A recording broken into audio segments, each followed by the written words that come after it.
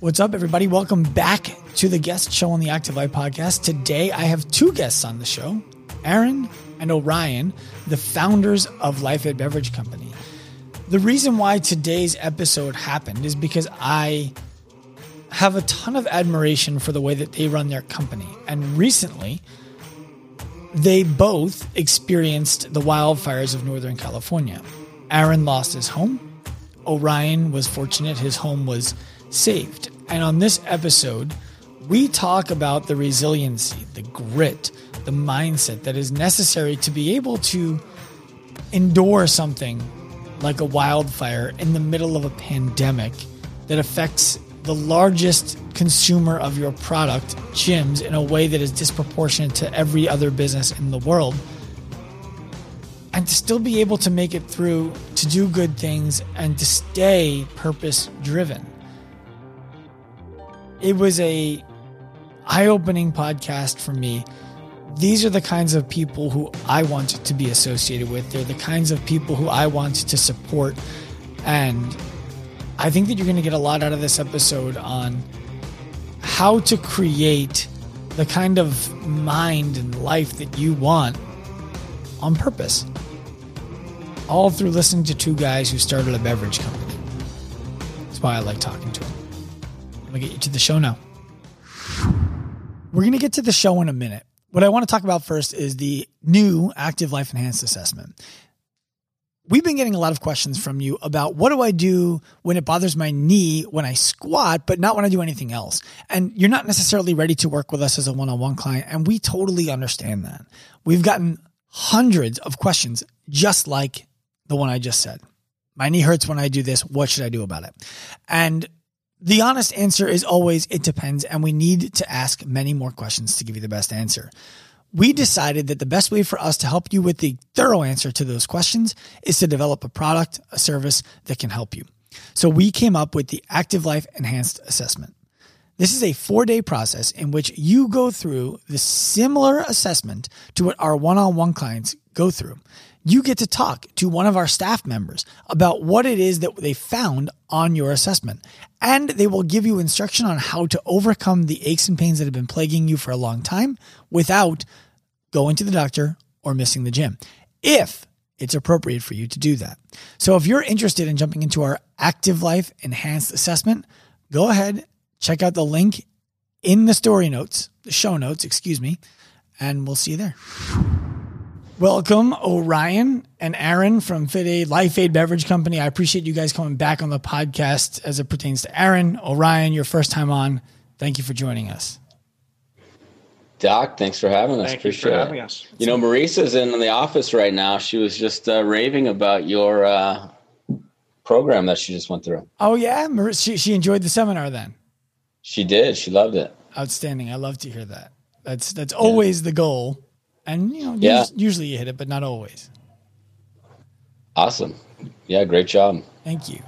So what I thought would be really cool to discuss with you guys today is the way that you each and as a company at LIFEAID seem to be both big enough to have an impact and nimble enough to innovate and pivot aggressively when necessary, exactly where everyone seems to need it. And that's the case, it seems like, personally for yourselves, and certainly in business. With when last time we were talking, you were running the new program where if you were a member of a CrossFit box, and it closed, you could order your FitAid through FitAid Direct, and you guys would support the gym that they were from, which is awesome. And now it's happening again, and you're doing it in Europe with their second lockdowns. And perhaps that was not at any time more obvious to me than when I saw that, unfortunately, you guys dealt with the wildfires that happened in Northern California this year, and your house was gone, and everything that you guys build in that area is gone. But not everything. I apologize for misspeaking. You just seem to be so nimble and ready to take the next step. Where does that come from? It's a good question. I think it's just part of, our DNA to start a business and to jump from, many years ago, we moved away from being salaried employees and then our own respective business owners. Just being nimble is part of a mindset shift that, it was innate, me personally speaking. I'm not the type of guy that spreadsheets everything out over the next 5 or 10 years and is so rigid that I can't move away from that. That's more my wife than myself, actually, which is funny because I look at spreadsheets all day, but me personally, I don't live my life like that. Mm-hmm. And what about you, Aaron? Well, I mean, look, you got to adapt or die, right? I mean, if you're not nimble in business and in life, then there's always shit that happens, right? There's always unexpected events. I was reviewing my notebook as I do, periodically about once a month. And I went back to January. So this is pre-fire, pre-pandemic. And I had written something down. I have no idea what the context for it was, but it was just right there on the page. And it said, stimulus plus reaction equals result. Stimulus plus reaction equals result. And that was really interesting to me because it's like, we can't always control the stimulus. You can't control a pandemic. You can't control a wildfire burning down, your property and home, but you can control how you respond to it. And how you respond to it is that feeds into the result you're going to get. So if you're going to be just a straight victim mindset, then it's just stimulus equals result, right? Because you're not taking any action around that. It's just like, woe is me. But we've never taken that approach in any aspect of our life. So when shit hits the fan is when really the rubber meets the road. And, are these philosophies of life, are these dogmas that, we preach, are they legit or not? And if they're legit, then you have to live your life, whether good, perceived good or bad, I say in quotes, because now I'm getting to a point like, is it they're even good or bad anymore? It's just shit's happening and, we're, reacting to it, and how we choose to react drives the result. What about being in a partnership makes that different than being able to make decisions for your future on your own? Well, not always easy. It's very much like a marriage, it's very much like a marriage. Well, so any married people out there know exactly what that's like. I mean, you've when you're with somebody for a long period of time, there's major advantages of knowing people in all aspects and all different scenarios and highs and lows, and there's comfort level that develops from that, and it's less easy to get derailed when you're working in a partnership. Right. Did you say less easy, Orion? Yeah, less easy. I mean, it's, you have these competing forces and, you look at even the current election and landscape, you have these very competing forces, but landing in the middle sometimes is for the best result. And, that's kind of how I view it. I stayed true to my principles during the election, voted Libertarian as I have for the last 20 years. He voted Dem for the first time. Are you calling me out my political beliefs? I thought you were going to be very public about this. What do you have to hide? For the first time. Interesting. Well, I mean, I live in California. My voice and vote don't really matter, so I'm more of a protest voter myself. But yeah, I'm not a huge Trump fan. I don't know where that passion comes from, but certainly as a more traditional, not conservative, because I'm a social libertarian. I'm a fiscal conservative type of guy. Yeah, I just get behind.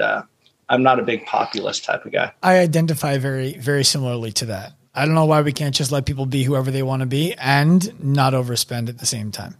That doesn't. And, both parties are very guilty of that, certainly recently. So. Yeah, for sure. So when I think about partnerships, I'm always impressed when people are able to focus on an objective and continue to move towards it, especially when things kind of throw them left or throw them right and their vision stays aligned. all of the partnerships that I've been in that have broken down, when they've broken down, have been because of what I would consider my inability to express the vision for the direction of the company that I had. And I've come to learn that, at least for myself, until I learn how to do it better, I need to either be the person who sets the vision and then allows other people to execute it, or I need to allow other people to set the vision and tell me where I need to execute on their behalf. How do you guys make decisions about who is setting the vision, who is executing, and when? I'd say, our vision is very much a collaborative, ideation. I think, as different as Aaron and I, we both are fire starters, not fire tenders. And so having a great team, being part of that team, and a great team to kind of hand off that vision, I think both of us are successful doing that. But, we've always taken the stance like we're an equal partnership. We have the equal percentage ownership of the company. And you hear in business school, like that's never the way to start a business. Someone should be majority owner, someone should be minority owner.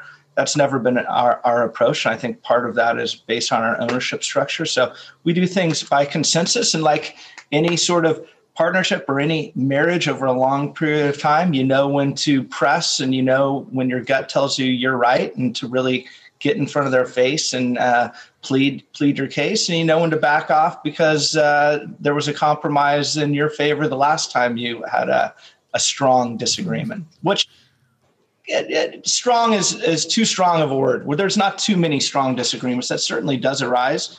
Almost 90%. It used to arise a lot more often.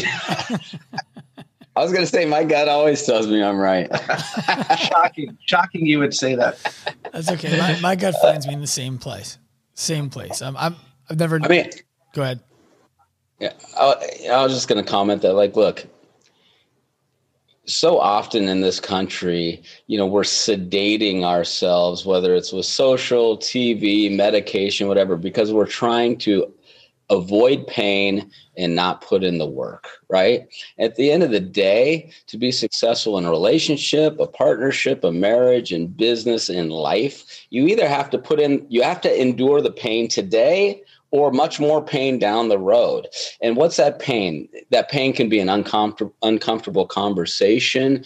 That pain can be, setting and holding people to a certain level of expectations when you'd rather just be friends and friendly with everybody and have everyone like you. There's always that pain that needs to be endured and pushed through. And so to make the decision, and it takes a while, and, going kind of having some scenarios play out where you're dealing with a lot more pain or even suffering, because then you start telling yourself a story about it in the long run, that you realize, it's a lot easier to nip things in the bud early and deal with the short-term pain, and therefore you can move forward.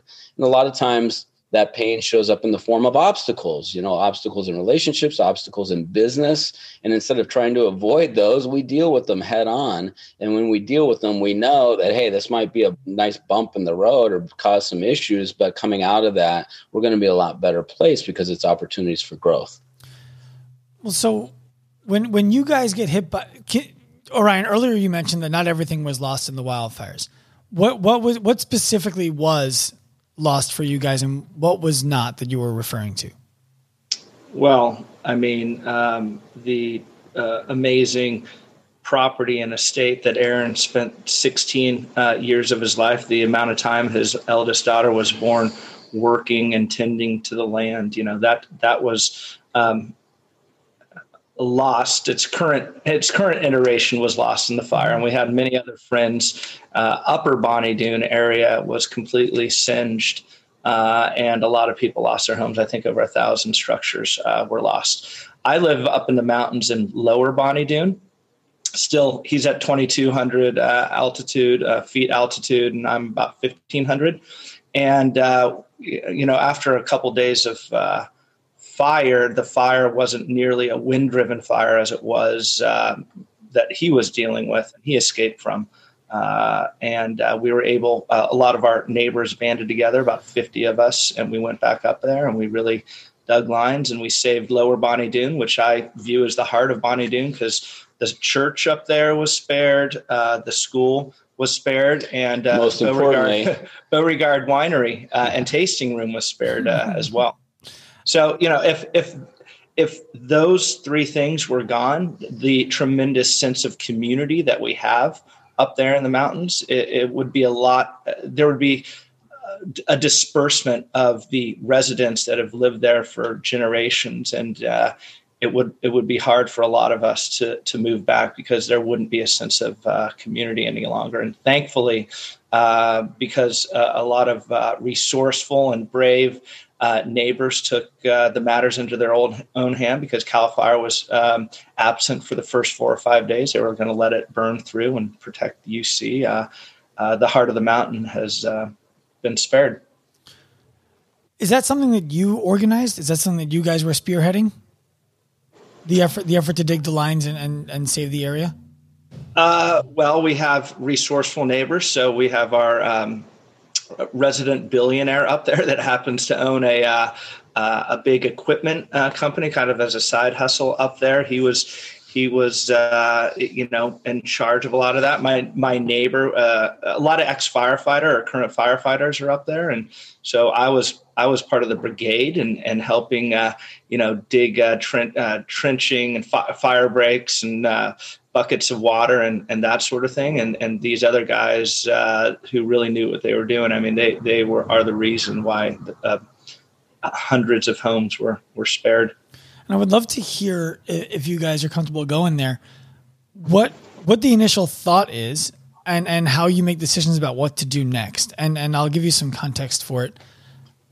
You talked about the victim mindset earlier, Aaron, that it's clear that neither of you have or are even comfortable being around. When something like a wildfire hits your area and your business is going through the worldwide pandemic, it services an industry that is maybe one of the hardest hit by the worldwide pandemic. There's a lot of good reason to just be like, all right, I don't know what to do right now. I have to just kind of sit this one out. That's not valuable, but it would be understood if you did it.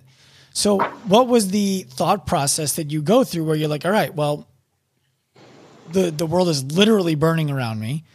And if it's not burning, it's dealing with a sickness. I'm going to do this first. Yeah, it was hard. It was really hard. One of the most challenging times of my life. The first several days was just not knowing, because, I saw visible flames on each side of me. But in my mind, I said, well, there's a possibility. Like I haven't, it's like doubting Thomas, until you put your hands in the wound, you just don't know. Maybe the house made it. And I think it was day 4 into the fire, I finally made it back up through some back roads. We got turned around by CHP, but just renegated up literally through fire on both sides of us, active fire. And when we got back towards my place, it was pretty burned through already, and ran into somebody that had been back there on a motorcycle. And I looked at him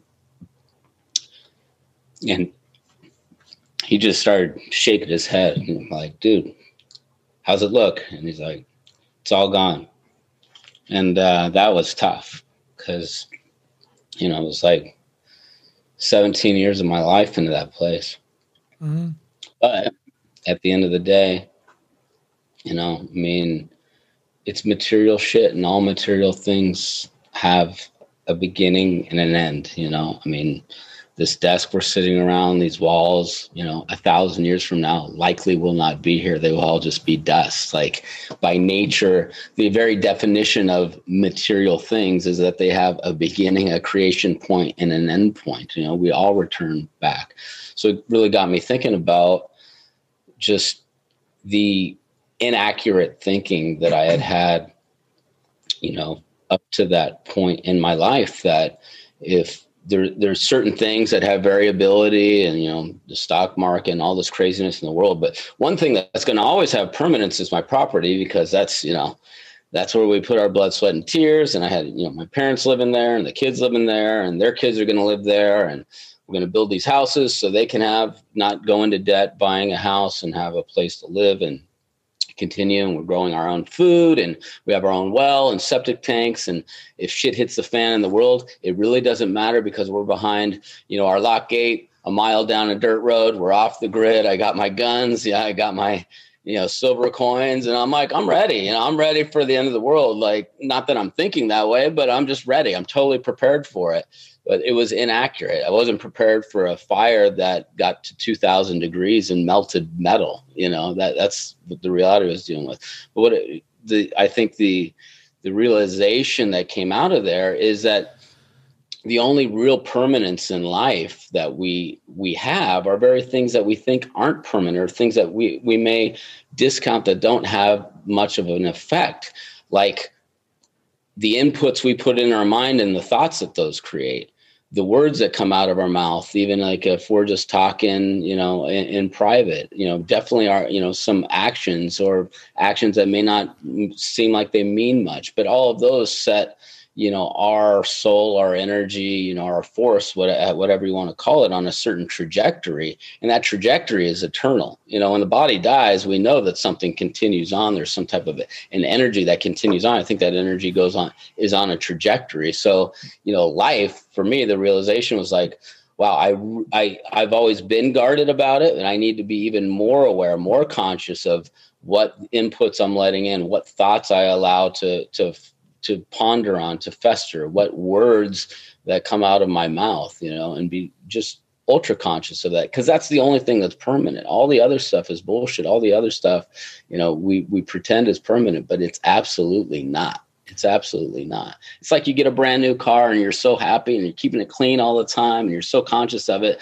Well, you fast forward 10 years later, that new car just doesn't have the appeal anymore. You're like, okay, what you thought was always going to be this nice, shiny, pretty thing, it's just not the case.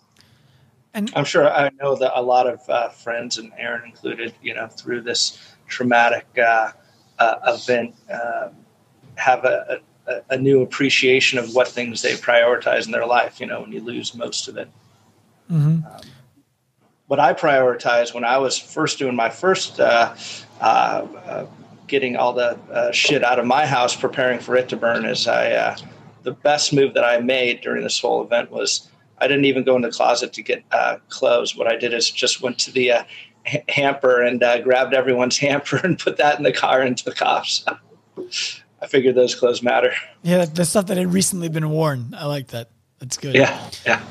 Well, I appreciate you going there. I can tell that it makes you a little bit emotional to do it. And Aaron, I appreciate you doing that. How long, or long is probably the wrong way to ask it, but one of the things that one of my friends, I'm not sure if you know Nick Sorrell or not from Brute Strength, but one of the things he says that I think is really smart is you need to be able to create a gap between emotion and reason. Meaning we have this emotion, and then like you were discussing before, taking the action that follows it with some logic and with some reason. And there are some things like we had a bad day at the office. It's fairly easy when you've had enough bad days at the office and enough good days at the office to be like, oh shit, that was just a bad day. We'll be fine tomorrow. Something like this is something that you haven't experienced before, that you weren't prepared for in both of your cases. Whether you lost your house or not, Orion, I can imagine that entire experience is somewhat life-changing. So was the gap between the emotion you felt in the beginning and the reason that came from the action thereafter longer, the same, or totally different than other moments? I'll jump in. I'd say it's until you get used to being around fire, like 5 feet in front of you, it's all emotion and less reason. As that week progressed and you started to understand how to deal with the fire, then you can take a step back and have a more reasoned sort of approach and not be in the moment of, facing a wall of flames. I would say, the reason I went back at 6 a.m. the next day is, I knew my neighbors had stayed up there. So my band of brothers were up there, and I wanted to get back, and B, I wasn't going to let my house burn without putting up a fight. So that was just innate. I knew I had to be up there, even more so than protecting my home, knowing that I had neighbors and friends up there. I just had a strong impulse to go up there and do whatever I could for my neighbors. Go back to the amazing community up there. It's like, it's worth fighting for. And that, I know that Aaron would have been up there.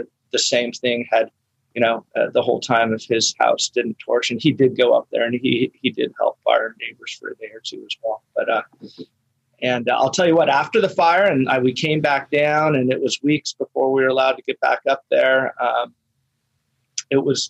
had PTSD. I wanted to get back up there, and, I imagined that, people in the military and going through warfare, imparts a similar, set of emotions that I hadn't felt in the past. I think that, the question assumes that the emotional response is going to be the wrong or inaccurate response, right? And the logical response is going to be the right response. And I'll give you an example, and having your background in training, know this as well as anyone. We touch a hot stove as a child. We don't have to think, oh, this is hot, my hand's burning, and move it. Our nervous system, our autonomic nervous system kicks in, and it's reflexive that we remove it. That's the right move, right? So I think the key is shortening that gap where training yourself that an immediate, an emotional, a reactive response is actually the right response. So for me, it was very much like, okay, is the family okay? Keep my parents in town, reassure the kids. Like, I didn't necessarily grab the right shit when I was up there. I mean, talk about looking. I mean, I was looking at 150-foot walls of fire coming. I mean, you never see anything like it. I've been in fire multiple times. We had multiple fires up there over the years since I've lived there. My parents' house had burned down previously, and I was right there for that. So I wasn't a virgin to, those fire situation, but I was definitely had never been in it when the flames were that big and that consuming. And like, okay, what do we do here? And most of the reaction, I did a couple of things that turned out to be, lifesaver. One of our tractors, our skid steer, which does 90% of the work on the property, was sitting right by the treehouse that we just finished, because we just finished digging a septic tank in.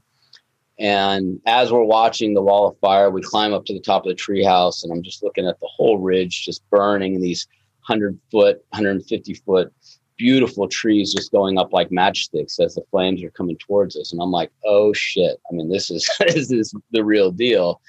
And we hop back in the car to go grab a bag. And right when I hopped in, I jumped back out and told my wife, point the lights over here of the car. And I hopped in the tractor and drove it away from the treehouse and put it right in the middle of our building pad, which is the big blank pad on the top of the mountain, and left. Literally coming back up there, the entire property is destroyed. The tree houses, brand new tree house is gone. The water tanks are gone. The houses are gone. The outdoor kitchen's gone. Places that had hardscape all around it for 50 feet were melted.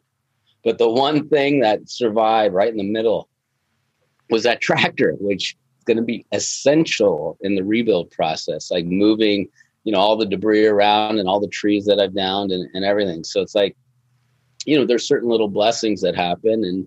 And part of that is just training your body how to react. And I think, some of the stuff we talked about in the past, morning routines, mindset exercises, good nutrition, keeping your body in good shape, like all of these things come into play. Keep your body in good shape and eat well. Why? Well, maybe some psycho while you're walking home tonight, like just happened to our friend up in San Francisco yesterday, attacks you and tries to rob you. Well, I'd rather be in good shape and have a little bit of defense training for that situation than to be some fat fucker and not have any sense of training whatsoever. So the more we can train our body, the more that emotional, that reactive response can be the right response and save our ass when we need it. Yeah. One of the things that I like most about speaking with you, Aaron, and I'm just getting to know you, Orion, so I can't say this yet, but I imagine that if you guys are such close friends that it would be true also, is that you are what I would consider world-class at challenging my beliefs, other people's beliefs, in a way that allows me to think about them differently. You know, the idea of separating the gap between emotion and reason to me was very concrete. And the way that you just described it was creating rewiring yourself so that the emotional response is the right one. I just want to make sure that I acknowledge that before we move on to anything else.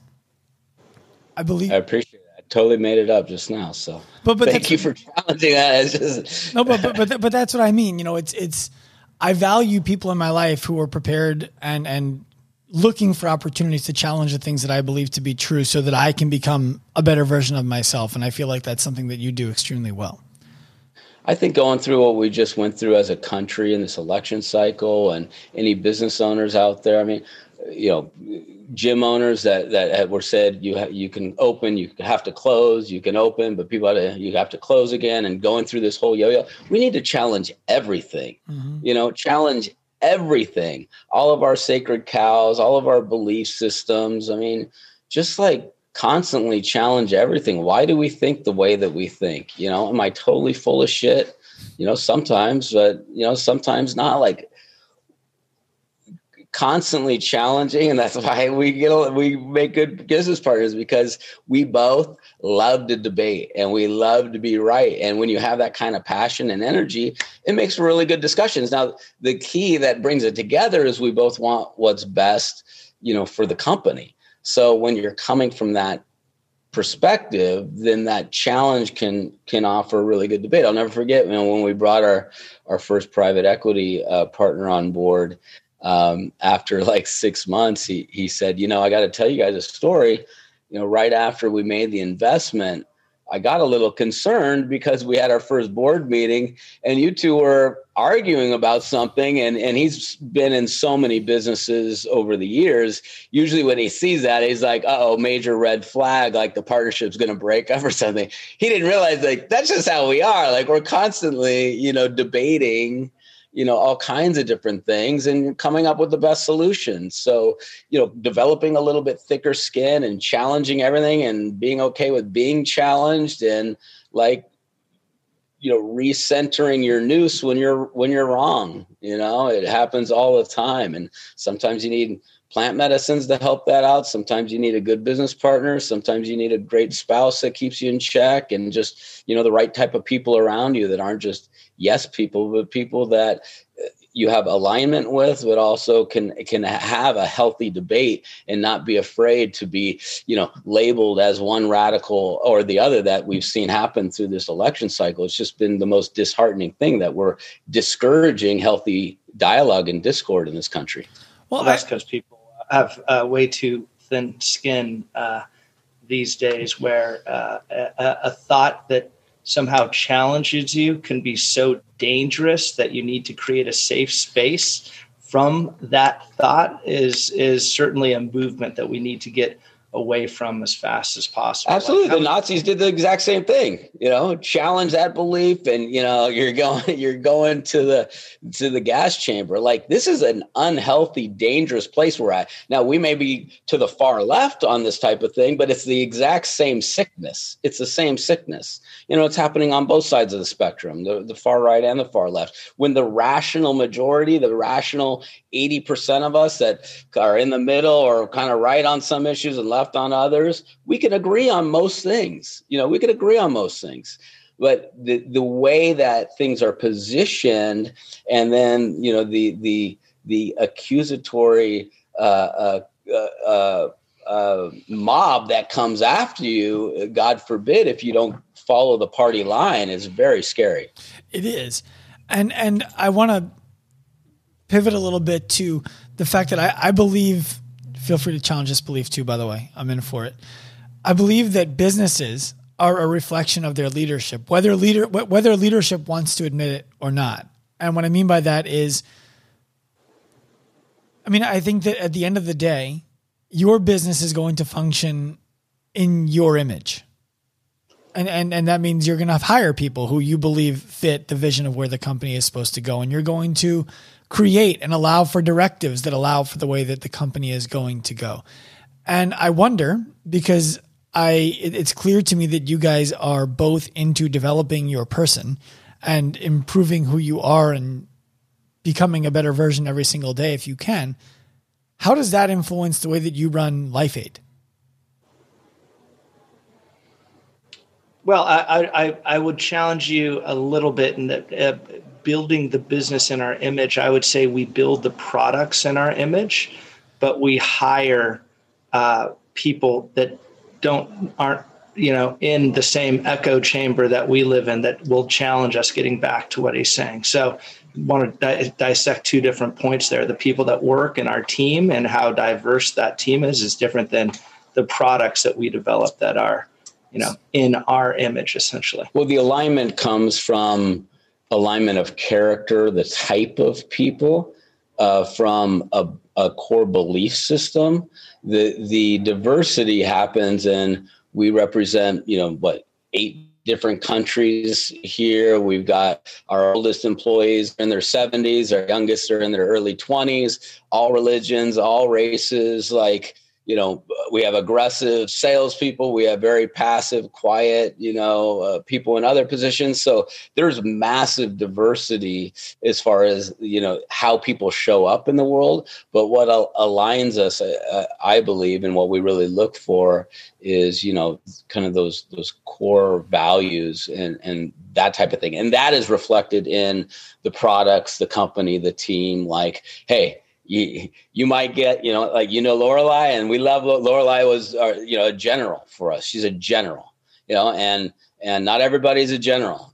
Some people aren't on the battlefield. They're at home and they're, typing out notices for sick leave and stuff like that. Like you need everybody. You need generals and you need the desk jockey. And that's what makes, an organization move forward. But that doesn't mean we're not in alignment. Well, and that's, I think what I probably could have said better is I believe, Orion, that when you're recruiting staff, you're not looking for people to agree with you. You're not looking for people to live in your echo chamber.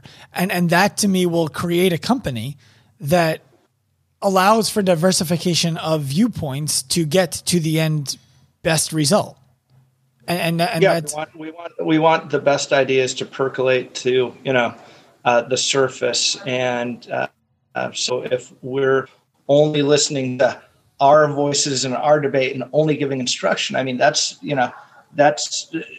we're going to make mistakes. Whereas, we listen to our people, we hire the best people. They disagree with us. They have different worldviews, different outlooks, different belief in the direction of the company.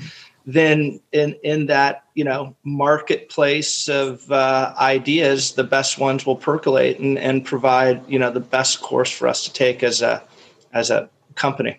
I would say that it's the same thing for our country, I think Ray Dalio calls it like an idea meritocracy or something along those lines. Like basically creating an environment where people feel empowered to speak up, right? And say what's on their mind. And look, we may not always agree with it. Quite frequently, quite often we don't. Like, it's like, okay, good, that's great. Taking all the inputs, the buck stops here as far as, hey, we got to make the decision to move forward, right or wrong. And that's the key, I think, with leadership is, you got to make a decision. You got to move, even if it's the wrong move, you just don't let the wrong move sink the ship. You're always going to make wrong moves. I always love, when we're looking at, business plans or somebody and they have like, okay, here's what's going to happen. We're going to start here and we're going to come up here in sales or whatever. It's like, no. We all know that you might go up and then you go way down, then you come back up again. And it's like a zigzag. Eventually you average it over time. It's up and to the right, hopefully, but it's not a clean straight line by any stretch of the imagination. So how do you, as the leaders of your team, create an environment of resiliency amongst your staff? I mean, I imagine that for your staff to be able to look at the way that you guys have pulled through all the things that we've been pulling through lately as a country and for you as a company and for you personally, they have to look at that and say, I don't know if I want to complain about this little thing that's bothering me today, but I imagine that you guys would welcome that complaint. I'm sorry, go ahead. I was just going to say core value number 7, which is written in all of our notebooks. I don't know if they can see it there. Yeah, 7. Be solutions oriented, not problem focused. So we don't want anyone coming to us with a problem ever. We don't have problems. First of all, we have challenges, and whatever challenge they come with, think through the solution. We're not the oracles here having solutions for everything. Think through the solution and come with a suggestion. It's like, okay, that's great, or yeah, that's great, but let's tweak it a little bit and make it even better. So, empowering those people to have the diversity of opinion, empowering them to come forward, and having the expectation that, look, we're not just an echo chamber for complaints, but if there's a challenge that you're having, think through the solution. Let's think through the best way forward. And often people solve their own issues and their own challenges when they're given that type of autonomy to do so. Is that something that you guys find you have to consistently reinforce? Or is that something that once somebody's on the team at LIFEAID, they're adopting it? Once they're around long enough, it takes a while. It's an ongoing ideal that we have as a company. Does it always happen? No. And with remote learning and not being in a collaborative office environment, which is another, a casualty of COVID, it's harder. There's certain things, if you drill long enough, they always stick. A lot of us, at least half the company, if not more, and if you haven't taken it, we've taken this course called Vocabulary, and it's all about our communication style and basically eliminating soft talk and negations, right? So anytime people are using soft talk in a meeting, they get called out by me or M or somebody else, like soft talk, that's all you got to say. And then they rephrase what they're saying. Like, we might be able to, could sort of maybe make it to the blah, blah, blah. Soft talk, please. What are we going to do? When are we going to do it by? So just solidifying the communication style is big. It's a slow indoctrination process. The only reason that I don't do soft talk is I hate the word soft talk. So I hear it all the goddamn time. That's perfect. You don't want to be scolded for it. I like it. No, I know. And he likes to scold me the most. I believe things. We had at one point, our entire staff went through Vocabulary as well. And I've had Mark England on the podcast twice. I think it's a great course. I think it's a great way to develop communication strategies amongst your staff. So what would you say now is the purpose for your business? What is the purpose for LIFEAID? What does it exist to do? Well, look, the big beverage companies in this country had gotten a free pass for over 100 years, literally poisoning our kids with sugar water, artificial ingredients, food coloring, all the stuff that we know causes chronic inflammation, which is basically leading to every disease that we're suffering from today. Stems from chronic inflammation. That's no secret. Reverse engineer what people are dealing with.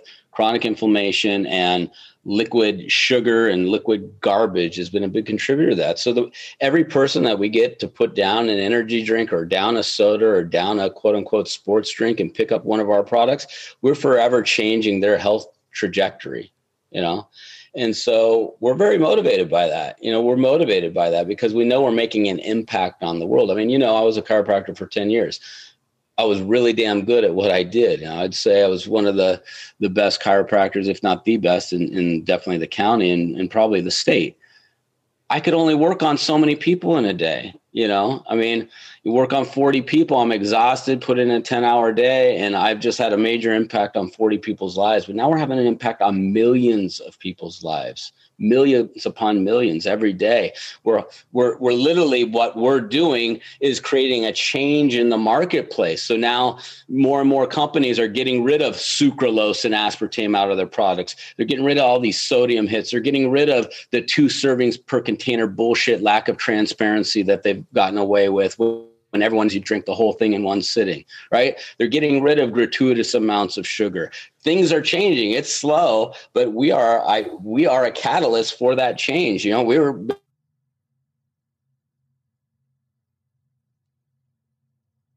first market and function forward, and not just putting pixie dust, but actually putting efficacious doses of nutrients and vitamins in our products. So I think we've changed the landscape. We continue to change the landscape. We'll continue to push that forward and hold more and more companies accountable as we continue to mold the criteria of purchase when you're putting something in your body.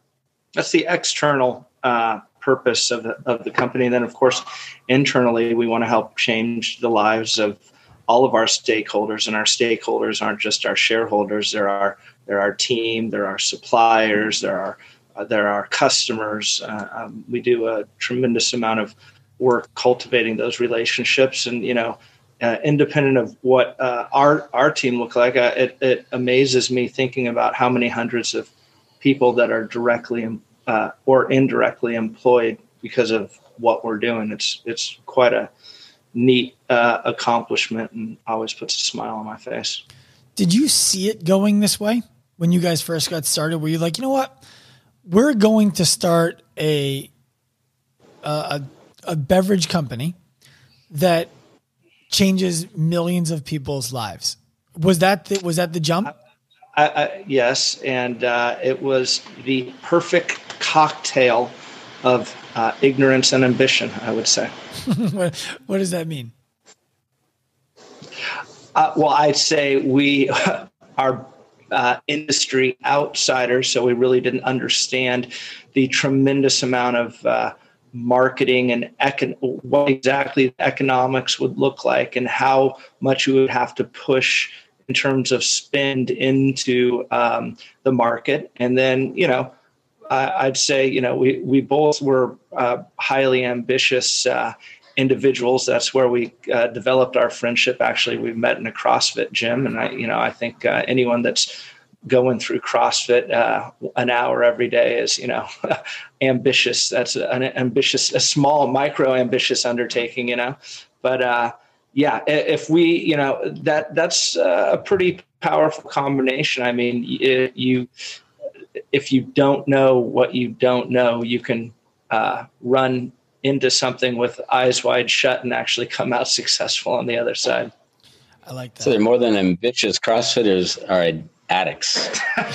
I'll bet I have this theory that if you went through the familial bloodline of all CrossFitters, you're going to find a higher proportion of addicts than anything else. I know I have addicts, a lot of addiction in my family. You got to be an addict to put your body through that kind of pain and short-term suffering, knowing that it's going to come out the other side. And it's like, that makes great business people and entrepreneurs because it's that relentless pursuit. I mean, it's the stick to itness, the thickness of skin, the willingness, the resilience, the willingness to burn the ships at the shore. I mean, most people just don't have the balls to do it. I mean, it's really not that smart. If you're just looking at it from kind of an accounting or legal perspective, like, what are you going to do? You're going to leave what and do what? That's the stupidest thing I've ever heard of, Mm-hmm. But that ability to take that risk, whether that's, putting your name on the whiteboard and going out there and busting your ass and publicly displaying how fit you are in front of an audience, or that's, starting a business and putting your whole life savings into it and making a go at it. Like, they both take a certain amount of a crazy addicted personality to make that work. From the moment, we were gifted with the vision of LIFEAID, it felt like we just pulled it out of the collective consciousness of what people were doing, and the whole movement towards better for you products was at the very beginning of that. And that whole AID versus, aiding your health versus ADE, quenching your thirst, like everything made perfect sense to us. And 90% of people thought we were absolutely crazy. But once we kind of had the plan for the product and the name and the logo, it was very easy to kind of put things into motion by making a declaration to your friends and your family saying, I'm going to do this. You know why? Because in the back of your mind, you're chicken shit and saying, I don't know that I'm going to do this, but I'm going to walk off this ledge. And quite frankly, I couldn't have walked off that ledge if it wasn't for my wife and if it wasn't for my business wife, Erin. Mm-hmm. Did you call me your business bitch? I think he called me his business. He calls his business wife. I don't know if that's the same, but he definitely. I interpret it as I wasn't going to say business husband. I promise you that. So I have two more questions for you guys, and then I want to. I know we started a little bit late, and I want to let you go because I want to get you to your next meetings. The first question is: you mentioned that you've taken private equity to help you build LIFEAID, and one of the things that stands out to me about both of you is that you're clearly running a purpose-driven business. I would never think that the goal is X amount of dollars at whatever stake necessary to earn the cash back for investors if it was out of alignment with the purpose of the company. Does that add an extra layer of complexity when you're deciding who you're willing to bring on for funding? Or is that something that, I've never brought funding in. I'm curious about it. Well, our primary investor, the fund is exclusively his own money, and he only invests companies that he thinks are going to make a difference in the world. And so it's absolutely crucial that whoever you bring on to the cap table is in alignment with your vision. I'd also like to say that, Aaron, myself, and our friends and family who came into the company, we own a super majority of the company. And so, we made sure to always be in control of the ship for the very, control and decision issues that you're kind of outlining there. But our investors are very much in alignment with what we're doing. And, as far as the quickest path to X amount of revenue, we could have created, a pre-workout and filled it with tons of caffeine and made it sweet and maybe more appealing to the younger generation with sucralose. And, there's certain products out there that we could have designed and put into the market, and it could have been an additional injection of revenue. And we purposefully decided to stay within our guardrails and our core values. That we were begged to design. Mostly because our sales, because they're just a bunch of whores. Well, I have a lot of respect and admiration for your steadfastness in the direction of your purpose. And just a quick question for you, because I'm not informed, and I imagine that means some of the people listening aren't. What's the difference between a majority and a supermajority? Well, percentage. If you look in terms of Congress, a supermajority is 66% or higher. So, 2/3. Yeah, 66%. Yeah. My math is a little slow today. Perfect.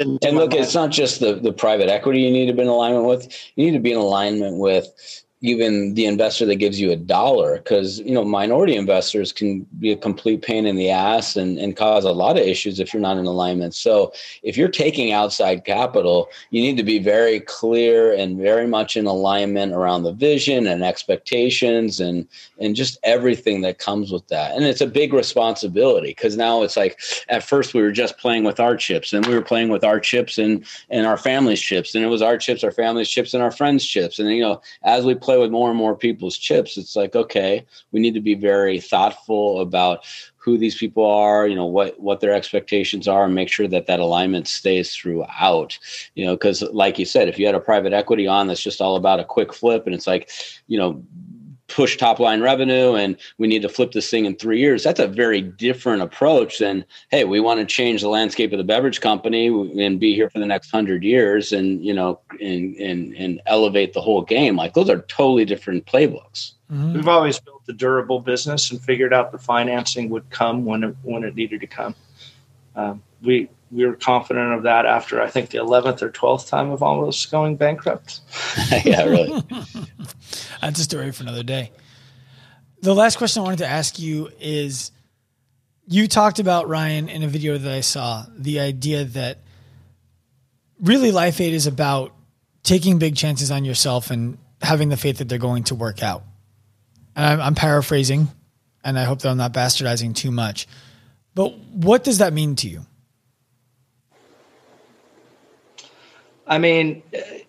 Look, we live in a country, we're blessed to live in a country that isn't going to kick you out and onto the street or have you as an indentured servant because you take on debt that you can't repay and be essentially enslaved.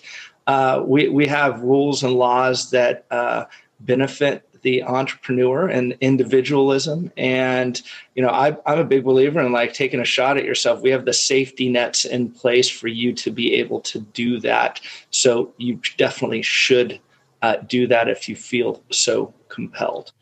People are betting all the time on, whether it's through their 401k or their own Robinhood account, on other companies and other teams and other products that they may or may not have experience with, people they've never met before. They have no idea what the culture is, what the trajectory is, any of that kind of stuff. Yet we're handing over our money to them. Wouldn't you much rather invest in yourself and your own ideas and your own, that way there's no one to blame. Like that stock goes down. Oh man, they missed their numbers. The management team screwed up. Not my fault, but I lost money. You lose money when it's on you. There's only one place to look, in the fucking mirror, So a lot of people don't want to take that accountability on. They're afraid of it. Well, but one thing I say is by far, and I used to be a stockbroker, and I'm definitely a hell of a lot better stock picker than Aaron. But the highest, I will agree with him on that. I sold Peloton at $17 a share. I was like, damn, I'm the only one that in the whole world that's lost transformational on Peloton fitness movement. And I do talk quite often about Peloton and the boatloads of money I've made in that stock. But even way better than Peloton is the return on investment that, I've had in any of my own businesses by far, LifeAid. Oh, I thought you were about to give a stock tip, but we're not publicly traded. So Not yet. Not yet. Not yet. Not yet. No, I think I was thinking about what would our ticker be? I'm thinking for Party Aid and then the AID paid. Do you think that would be a good stock ticker? I mean, yeah, I like that as a stock ticker. Yeah, that's really good. I want to make sure that I say this before you guys are done. For me, what about LifeAid in the AID, and it would be laid? I was yes. Okay, this is a PG show. That could work too. Yeah, that could work. Sorry, go ahead, Sean. They're both going to be good Google searches. So I have 3 kids at home, and for me, one of the biggest concerns that I have for my kids is when they go to school and other kids have food. Let me rephrase. Other kids have stuff that is supposed to be food that my kids then come home wanting and, asking for. And when they have the money themselves or the autonomy themselves, not even the money, because my 5-year-old's not going to have money for a while, right? But she's going to want things in school. One of my biggest concerns is them coming home with the kinds of products that you guys should replace. And knowing you and knowing the kind of people that you guys are, for me, is refreshing because it's the kind of thing that we can confidently say, look, yeah, I can do my research into what they're doing in LifeAid, but at the end of the day, I look at the guys running the company and I'm confident that I can give this to my kid. And for me, that's a big deal. And I want to thank you guys for that. That means a lot. We appreciate it. And that's what we're here for. That's what it's all about. And we have each 2 kids of our own. So we're very cognizant of that. The pendulum is swinging. There's a lot of crap out there. I predict, 50 years from now, we're going to realize that what we put in our bodies is a direct reflection in how we show up in the world, how we perform. And, we're going to start treating our bodies like the temples that they are and, really being conscious of what we consume, both in food and beverage, supplements, et cetera. And we're already seeing changes. We're seeing the natural product movement, which was just a niche hippie movement that started in Santa Cruz back in the 1960s, is now becoming mainstream. All the category growth is around better for you natural products. I mean, I just think of all the products that I use, from, native deodorant to Dr. Brahmer's toothpaste and soap to, the drinks and food products and like everything. There's this movement that is not a little blimp on the radar. It's here to stay. And so I think, with the kids, the more we can educate them and just say, look, I've got a sweet tooth. I love ice cream and, I love pie and that kind of thing. And I know, and my wife reminds me, if I have too much of it, I feel like shit. It literally wipes my body out. Like it's worse than drinking too much for me personally. And, those little reminders, like I'm making a conscious decision. So arming people with the information and look, it's okay to, have a scoop of ice cream once in a while. It's just don't eat it 3 times a day. Let's elevate ourselves. Let's increase the accountability and vote with our wallet. At the end of the day, it's all economics. We're voting with our wallets every single day. Consumers are demanding it, and they're demanding it with their money. And I'll just give you, for instance, while we wrap up here, is last year Aaron and I were invited to speak at a conference at Nestle USA headquarters, and the title of the conference is "Food as Medicine." And you have the largest CPG company on the globe focusing on that sort of initiative be rapidly changing, because it's not just the upstarts that are really pushing. It's the laggard, like big, gigantic companies that are catching up here, which is a great thing, that we've helped change that conversation in our small way. You're going to see a lot of changes in the next 10 years. I'd love to hear that. Thank you, guys. I appreciate the time you gave me today. Thanks, Sean. Nice meeting you. Thanks, bud. Nice to meet you too, Orion. I hope you enjoyed this episode of the Active Life podcast. If you did, please be sure to head to wherever you listened to it and give us a quality review, as well as 5 stars if you can spare them.